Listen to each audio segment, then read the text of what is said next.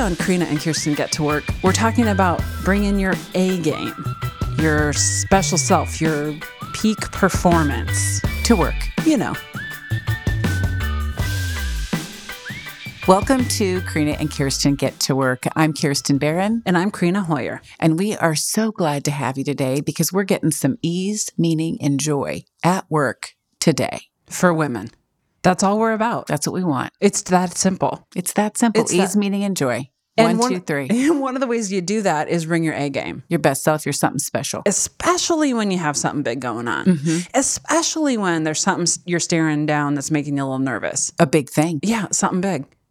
Just like us. Just like us. Because as if podcasting wasn't hard enough, we decided it was time to bring a special guest onto our show. Not today, calm down, but in 2 weeks. And do we ever have to bring our A game? For this special guest. For this special guest. So the last episode we recorded, we talked to you. We foreshadowed. We let you know we were working on a special guest. A special guest. And by the way, aside, a number of people have said to me, you guys should get a guest. You guys should get a guest. And I was like, are you bored with us? Yeah, what's that about? No, impossible. No, we're so dang entertaining. I can't imagine that would be the case. But we heard you loud and clear. Yeah, nonetheless. Game on. So, do you want to tell her who it is? You need to tell Karina. You do it. Okay, so here's the deal. You wanted a special guest. We have the specialists of guests. We have Cheryl Strayed. I love how you used your NPR voice. NPR voice. Cheryl motherfrickin' Strayed. You know, author of Wild, Torch, Tiny Little Things, Brave Enough. And of course, she's a podcaster also. Yeah, woo, woo. She's a colleague. Pacific Northwestern too, for those of you up here in Washington and Oregon.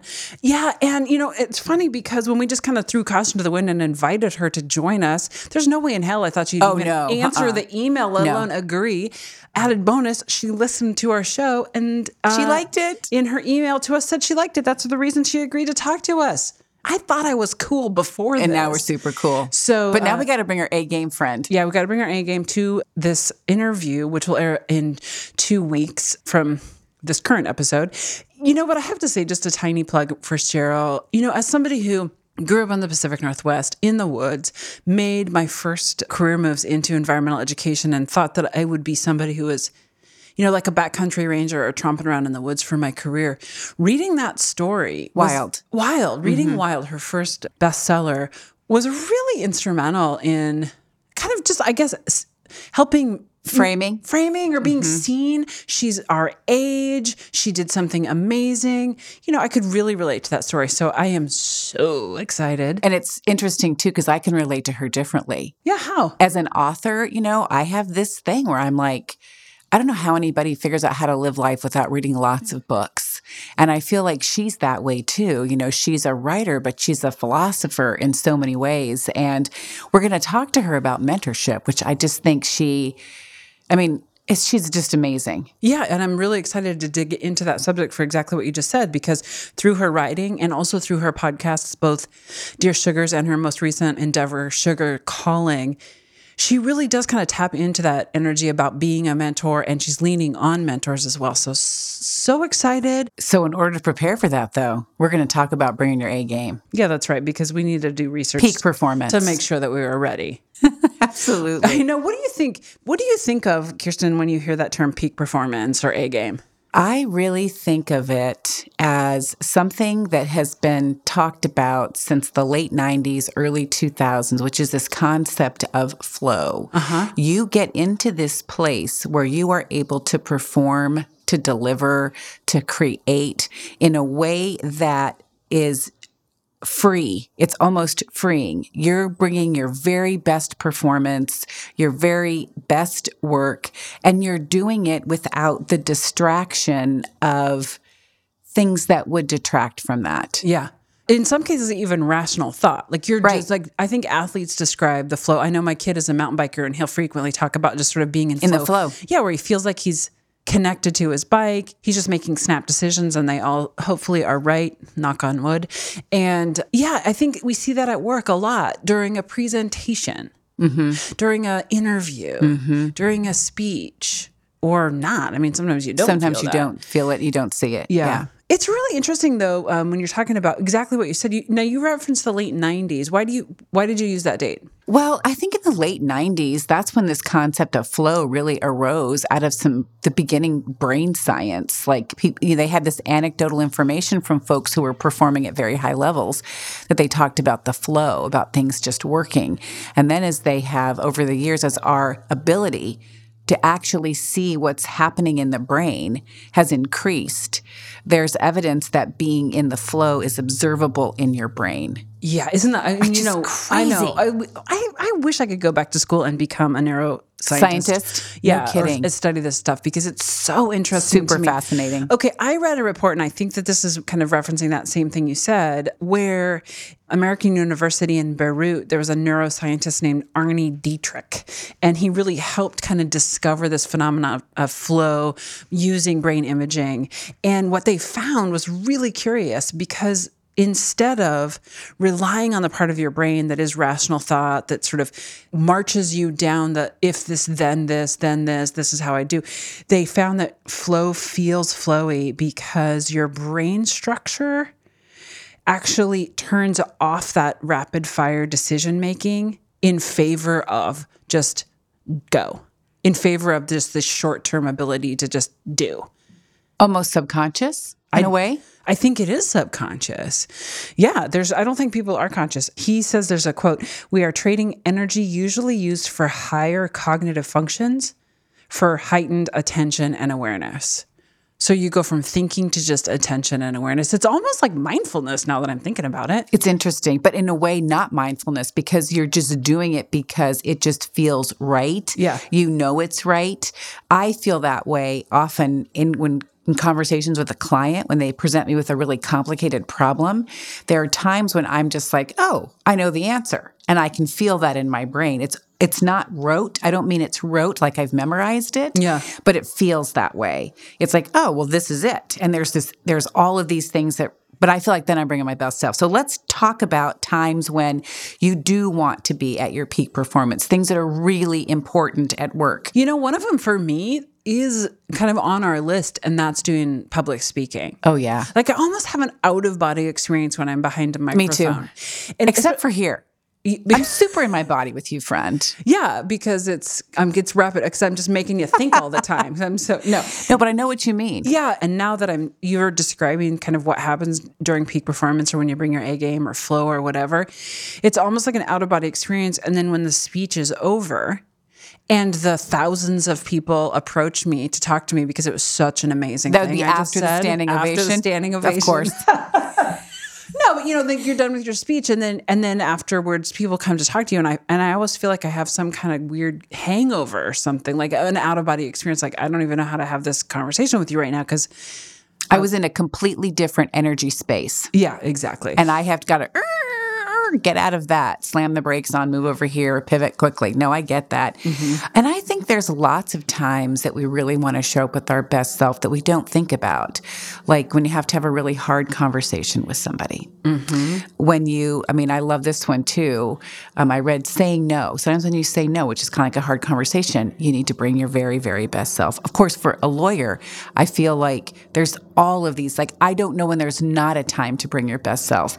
I don't know if any of my clients would be happy if they were like, well, I'm just going to get 80% of Kirsten today. But I think it's different. I think every day we want to bring our best self. We absolutely do. But I think it's beyond that. It's like, when do you need to turn it up to 11? That's a good point. I do feel like, though, Karina, for most of my clients, I think their problem is so important to them or their issue is so difficult that I feel a lot of the day that I do have to show up with an 11. Okay. Yeah, I can see that. Yeah. Okay. It's interesting. I just thought about that. Yeah, that is interesting. So I'm all ready for Cheryl. I'm not going to have to prepare. I do it all day long. Yeah, hell yeah. Just lean back. It'll be fine. No, I feel the same way with my clients. I am 100% A game every time I'm talking to them. They're paying for my time. We need to, it's efficient. I can't just stare at them blankly and go, can I get back to you on this later? Or I got an idea. I'm not sure how great it is, but I got an idea. Yeah, let's just spitball this. And, the meter is ticking. No, but I think there are other things that people who aren't consultants or lawyers have to do. Like you said, having a tough conversation, saying no, asking for a raise, doing a presentation. In some cases, especially if public speaking or speaking out is hard for you, maybe it's even just like making a comment in that meeting. Right. Or asking for a change in your job or advocating for yourself or, turning in that application. It's so interesting, but when we were talking about all of the times that you want to bring your A game, I said to you, and I followed up, I have a very good friend. Her name is Anne-Marie Fayola. She is the CEO and founder of Brambleberry. And she really is, when I think of people I know, like the epitome of bringing your A game. And I said, hey, we're going to be talking about this peak performance. And I just sat down in her backyard with her and her daughter, Lily. And 10 feet apart. Oh, yes, 10 feet apart in the beautiful sunshine. Nice. So thanks for that. Thanks, COVID. Thanks, COVID. Damn COVID. Anyway, she is just an incredibly successful woman. She's written a book, Best Day Ever, which is a wonderful book that I really encourage folks to read. But the things that we talked about in our conversation that were so interesting to me were a couple. And the first thing is that she said, I'm all about preparation and evaluation. So she over-prepares, and then she evaluates what she's done. What would she be preparing for? So, give me an example of her work. She does these videos. Her company sells soap supplies. And part of how she has built her company is she actually makes soap and she produces these videos to help people make this beautiful. I mean, they're beautiful, right? And so you want to eat them. You want to eat them. They're delicious. Yeah, they look like brownies or whatever. She's the soap queen. And so she produces these videos where she's the soap queen. And she said that the first 7 years she did this, she forced herself to watch the videos to get better. Mm-hmm. And it was so hard for her. She said, I cried a lot of the time when I said something or did something or whatever. But she says she learned from it. Uh-huh. So she really over-prepares for what she's doing. She evaluates what she's doing. I loved this thing she said about reframing your negative emotions. She says that when she's nervous, she's like, those are butterflies. That means I really care. And I've heard that a lot. Yeah. And I think it's really effective. And the last thing that she said in our conversation that really hit home with me is that she said, people don't try because they are afraid. They're afraid of being nerdy. They're afraid of calling themselves out, of being excluded, or maybe even of trying and failing. Yeah. Because it's way harder to fail if you've tried really hard. Yeah. And she, her comment was, if you don't try, you never know what you're capable of, right? You've just really got to try. And so that is one of the things I wanted listeners to come away with today, which is you've really got to try.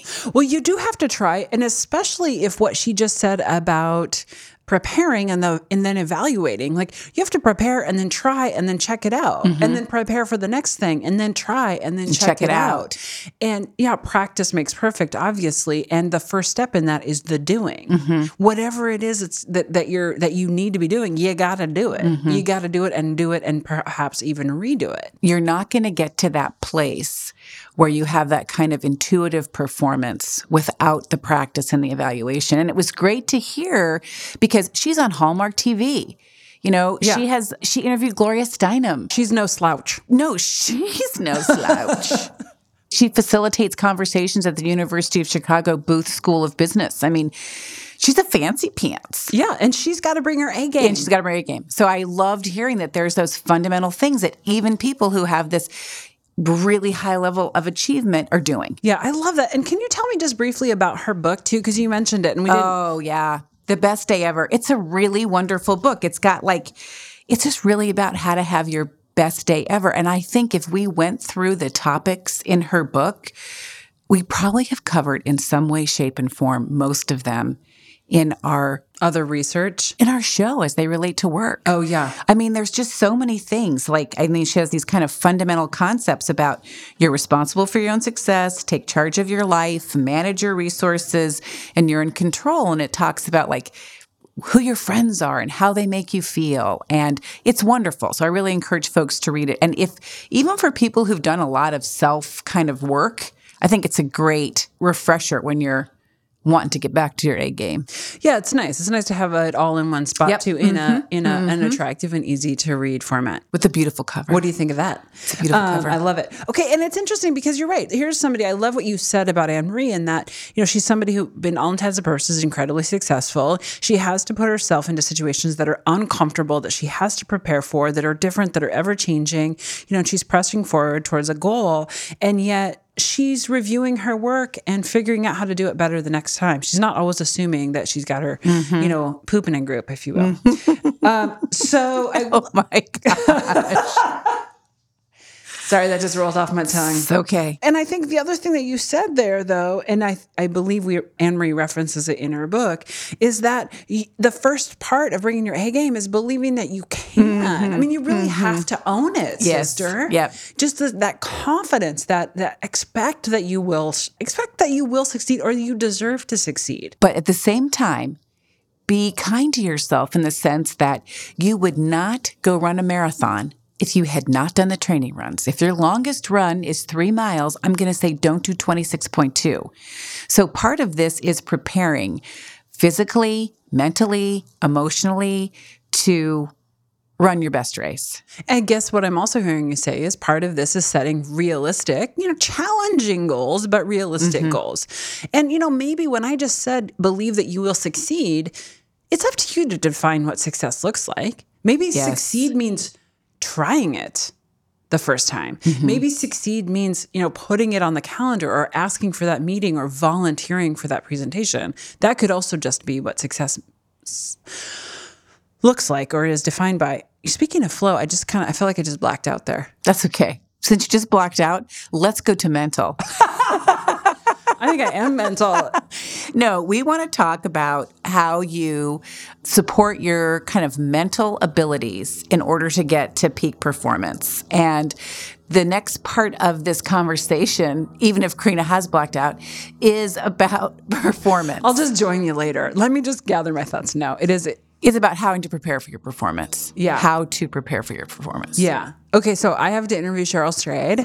Did I mention? You do. You have to interview Cheryl Strayed. So are your palms sweating? Mine are. Even just thinking sweaty about palms. It. I know. How do we do that and not sound like fans? I think we just have to be authentically who we are, and we just have to be moony.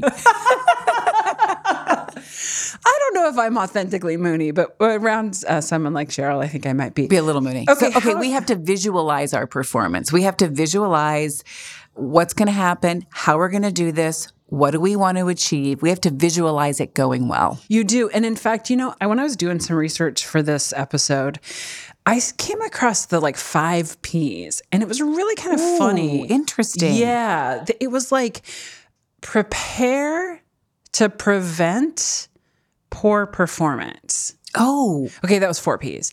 And the person who said this was a TED Talk. She actually says, you know what? I hate those 4 Ps. Because you don't prepare to prevent poor performance. How's that for alliteration? I know how you love it. She said, prepare for picturing your success. Don't prepare to avoid pitfalls. Prepare to do the great job. Set your mind toward the positive because what you focus on is what you get. And I thought that was kind of cool. It's very cool. So like what you said, visualize, focus on the goal. Yep. It's actually been shown to improve your chances of achieving. It's interesting, too. On this mental piece, I think about Rafa Nadal, the tennis player, and it really irritates the stink out of me. But every time before he serves, he bounces the ball, he licks his fingers, he goes behind one ear and then the other, and then with his hand, and then he's at the same hand, he touches one shoulder and then the other, and then he serves. He does this every time. And when I was looking around for data around peak performance, one of the things that I found is that these kinds of rituals can quiet your mind and your body. So they did a study of tennis players. Interesting, Rafa. And looking at the strings on the racket keeps their attention. And they actually put heart monitors on them. And when they were engaging in their ritual, whatever it happened to be, and you can watch tennis and see them do this over and over and over again, their heart rates actually plummeted. So they actually conserved energy and got ready for the next point. So one of the things I think that's really important is many of us need those rituals that ground us. That's awesome. I love what you just said because it's a callback to an episode we just did on rituals and the Right. importance of having rituals in your life. It's a special sauce. It does impact your emotional and your mental well-being and your ability to perform. And actually impacts your physical being, your heart rate, your blood pressure, all of that stuff. One of the research that I read said to find your pre-game ritual, and I think this is important. So, the tennis player that you referenced was sort of in the middle of their game. They were in the middle of this time when they needed to be peak performing. And maybe if you're doing a speech or making a presentation or talking to another person, having a ritual that sort of grounds you in your body and your mind is a good idea too, just like the tennis players. I have a pre-speaking ritual. Okay, so I was going to say, but even before the thing happens. That's what I mean. Before I go into the event, I have this pre-speaking ritual that I go through that involves bathroom and hair and purse and blah, blah, blah. It's the same thing every time I speak somewhere. I love it. Yep. Like I'm the same way, not with the purse and the hair, but like in the potty. I do have to go to the bathroom before I speak. for sure. Oh my God, it's the worst. No, it's like lipstick, check the hair, redo that, but also like nobody around me. That's control my environment. I like to speak from a computer rather than paper, so I like to have my monitor. Like I have all of that stuff just checked. I almost feel like I'm, like I have OCD and I'm checking all four walls before I get started. I think it's helpful to ground you. It's very helpful to ground. And then, of course, there's the emotional aspect of performance. Which is different than mental? Of course, because as you say to me, feeling versus thinking. Okay. I'm working on this. 19 years of therapy later. Okay. Anyway, it's like what Anne Marie said. Reframe your negative emotions because negative emotions do not help you perform. You have to either reframe your negative emotions or somehow create positive emotions because that's where you get energy. That's what drives high performance. If you are frustrated, angry, irritated, resentful, any of those things, they will detract from your performance. Yeah. In fact, I saw somebody wrote, don't fight your nerves, detach from them. Yeah. Uh-huh. And It's also a good strategy. Yeah. What great performers have is not the ability to eliminate nerves, but it's to succeed in spite of them. So kind of those negative feelings or emotions, you just got to figure out how to compartmentalize those. Sometimes I visualize they're balloons and they have strings on them and I just cut the strings. Like in my head, if I feel bad about something, I'm like, and I realize it's not a valuable emotion, I'm like, okay, I'm just going to cut those strings. Just cut those strings. And I'll do that like 3 or 4 times in my head. I think it works a little bit. I do. Yeah. Yeah. I just hope they're biodegradable balloons. For sure. They're just, what is that word? They're metaphorical. They're metaphorical. I know. I totally hear you. Okay. And here's the final emotional one, because I found this really interesting. Fake it. Just fake it. I know that you're looking at me blankly. I'm looking at you blankly, fake it. But I think I know what you mean. But so the emotion, like fake the emotions. So if you're so nervous, if you're feeling negative, if you're feeling something that's probably not going to be productive to your performance, fake the emotion that you think you should have. And it has the same impact on your brain as the actual emotion. It's like when you smile, it makes you happier. Yeah, and there was a study of actors who were told to act angry. And they measured all their physiological responses to acting angry. And then they put them in situations where they were genuinely angry. And all of their biometrics were exactly the same. So I'm just going to say fake it till you make it. Fake it till you make it. Despite all of our pleas to be authentic, fake it till you make it. Just hold attention. I was just going to say, can't we just have both at the same time? We might have to. We might have to. You get to have your cake and eat it too. So let's talk about the physical piece of peak performance. I'm going to let you start with this one, Karina, because you have a very good suggestion. Well, honest to God, it's not as good as panty liners in your jacket to prevent sweat stains. If you haven't heard that one, I am not joking. Just put panty liners, just stick them to the inside of your suit, jacket, armpits, and you are going to thank me later. No, so here's number 2. Yeah, the other one is get a good bra. Ladies, I cannot stress this enough. There is nothing better for your mental and physical and emotional well-being than a good bra. A good bra. Just, I know. I'm with you. No, I'm with you. I'm just with you on that. I just feel like sometimes, it's a big ask, Karina. A big ask? A big ask. Not a big ass. A big I thought you were ask. talking- It is a big ask. Yeah. Okay, or whatever your equivalent of that is. Your good bra. If it's, your good bra, your favorite pair of shoes, the shirt that you just feel really good in. And, I don't think that's uniquely female. And I don't mean to, well, the bra is, well, maybe not. But I don't want to be gender biased when it comes to like only focusing on looks. But man, That is something Anne Marie really talked about. She was like, you need to be aware of how you feel, how comfortable you are, and being comfortable, but also being aware of how you're presenting yourself. yeah. Is what you're wearing or how you're acting, distracting from what you're saying. So I do think it's all rolled up. And Karina, everyone needs a good bra. Oh my God, shave. I actually discovered my waist when I finally got a good bra. I was Lovely. like, oh, there it is. There we go. So, of course, and from our one of our last episodes, power pose, always a really good thing to do, physicality. Yeah. So again, that's before the big thing. Just go listen to that podcast because it'll tell you all about it. No, just before the big thing that you have to do, standing in such a way that lowers your cortisol and increases your testosterone. And that is hands on hips or hands above the head or etc. And then, of course, this is where you really have to be deliberate about all the things, right? You have to be deliberate about making sure you've had enough water, which is one of the things I do before I speak, is I make sure I've had water and that I have given my body what it needs to show up, which is sleep and food. Although I have to say, one of the interesting things Anne Marie said is she's very careful about food before a big something. She won't eat things that might make her sick or feel bad. And she's like, usually it's a protein bar in a package. And I thought that was a really good trick. Yeah. And I think it harkens back to something we say a lot, which is know yourself and honor your preferences. When you are going into a situation that we described, you get to choose. You get to choose what you're going to wear, what you're going to eat, how you're going to feel, how you're going to treat yourself. And it should, So much agency. yes, and it should be absolutely 100% what you feel like you need and want. And you do not need people who are energy sucks. No. You do not need emotional vampires. You do not need people raining on your parade, sucking your emotions, trying to bring you down. So avoid those people. Yeah. So back to my speech analogy, I remember I used to have to do several big speeches a year in my former position. And for the longest time, I would go to the event during the day and help with setup. And so I was part of the whole— You're exhausted. I was part of the whole scurry of Yes. the day and problem solving because that's what we do, right? We all roll up our sleeves and we chip in.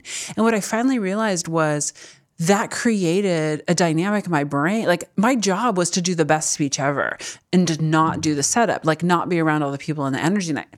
They weren't necessarily energy vampires or any energy suckers, but it was the focus on the wrong thing. The wrong energy. Yeah, the wrong kind of energy. Yeah. Somebody else said never drink alcohol beforehand, or like you said, be careful of what you eat. And what was this about the half of a Xanax or something? Oh, yeah. I was telling you about that. Anne Marie said a lot of people who make big presentations, speak, whatever, take half a Xanax. I don't know. I don't think that's a good idea. Probably. No, I couldn't do that. I'd have to put my banky in a pillow for a nap.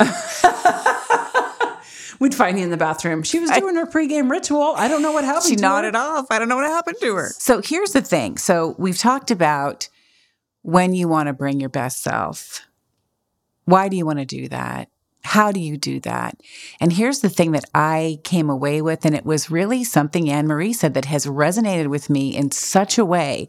And it probably says more about me than anything else, but I'm going to say it anyway, which is do not be afraid to try. Yeah. Do not be afraid to see what glory you can create, what amazing thing you can do, experience, give, commit to. I mean, so that's kind of my— Yes, that you get to define what you want. Yes.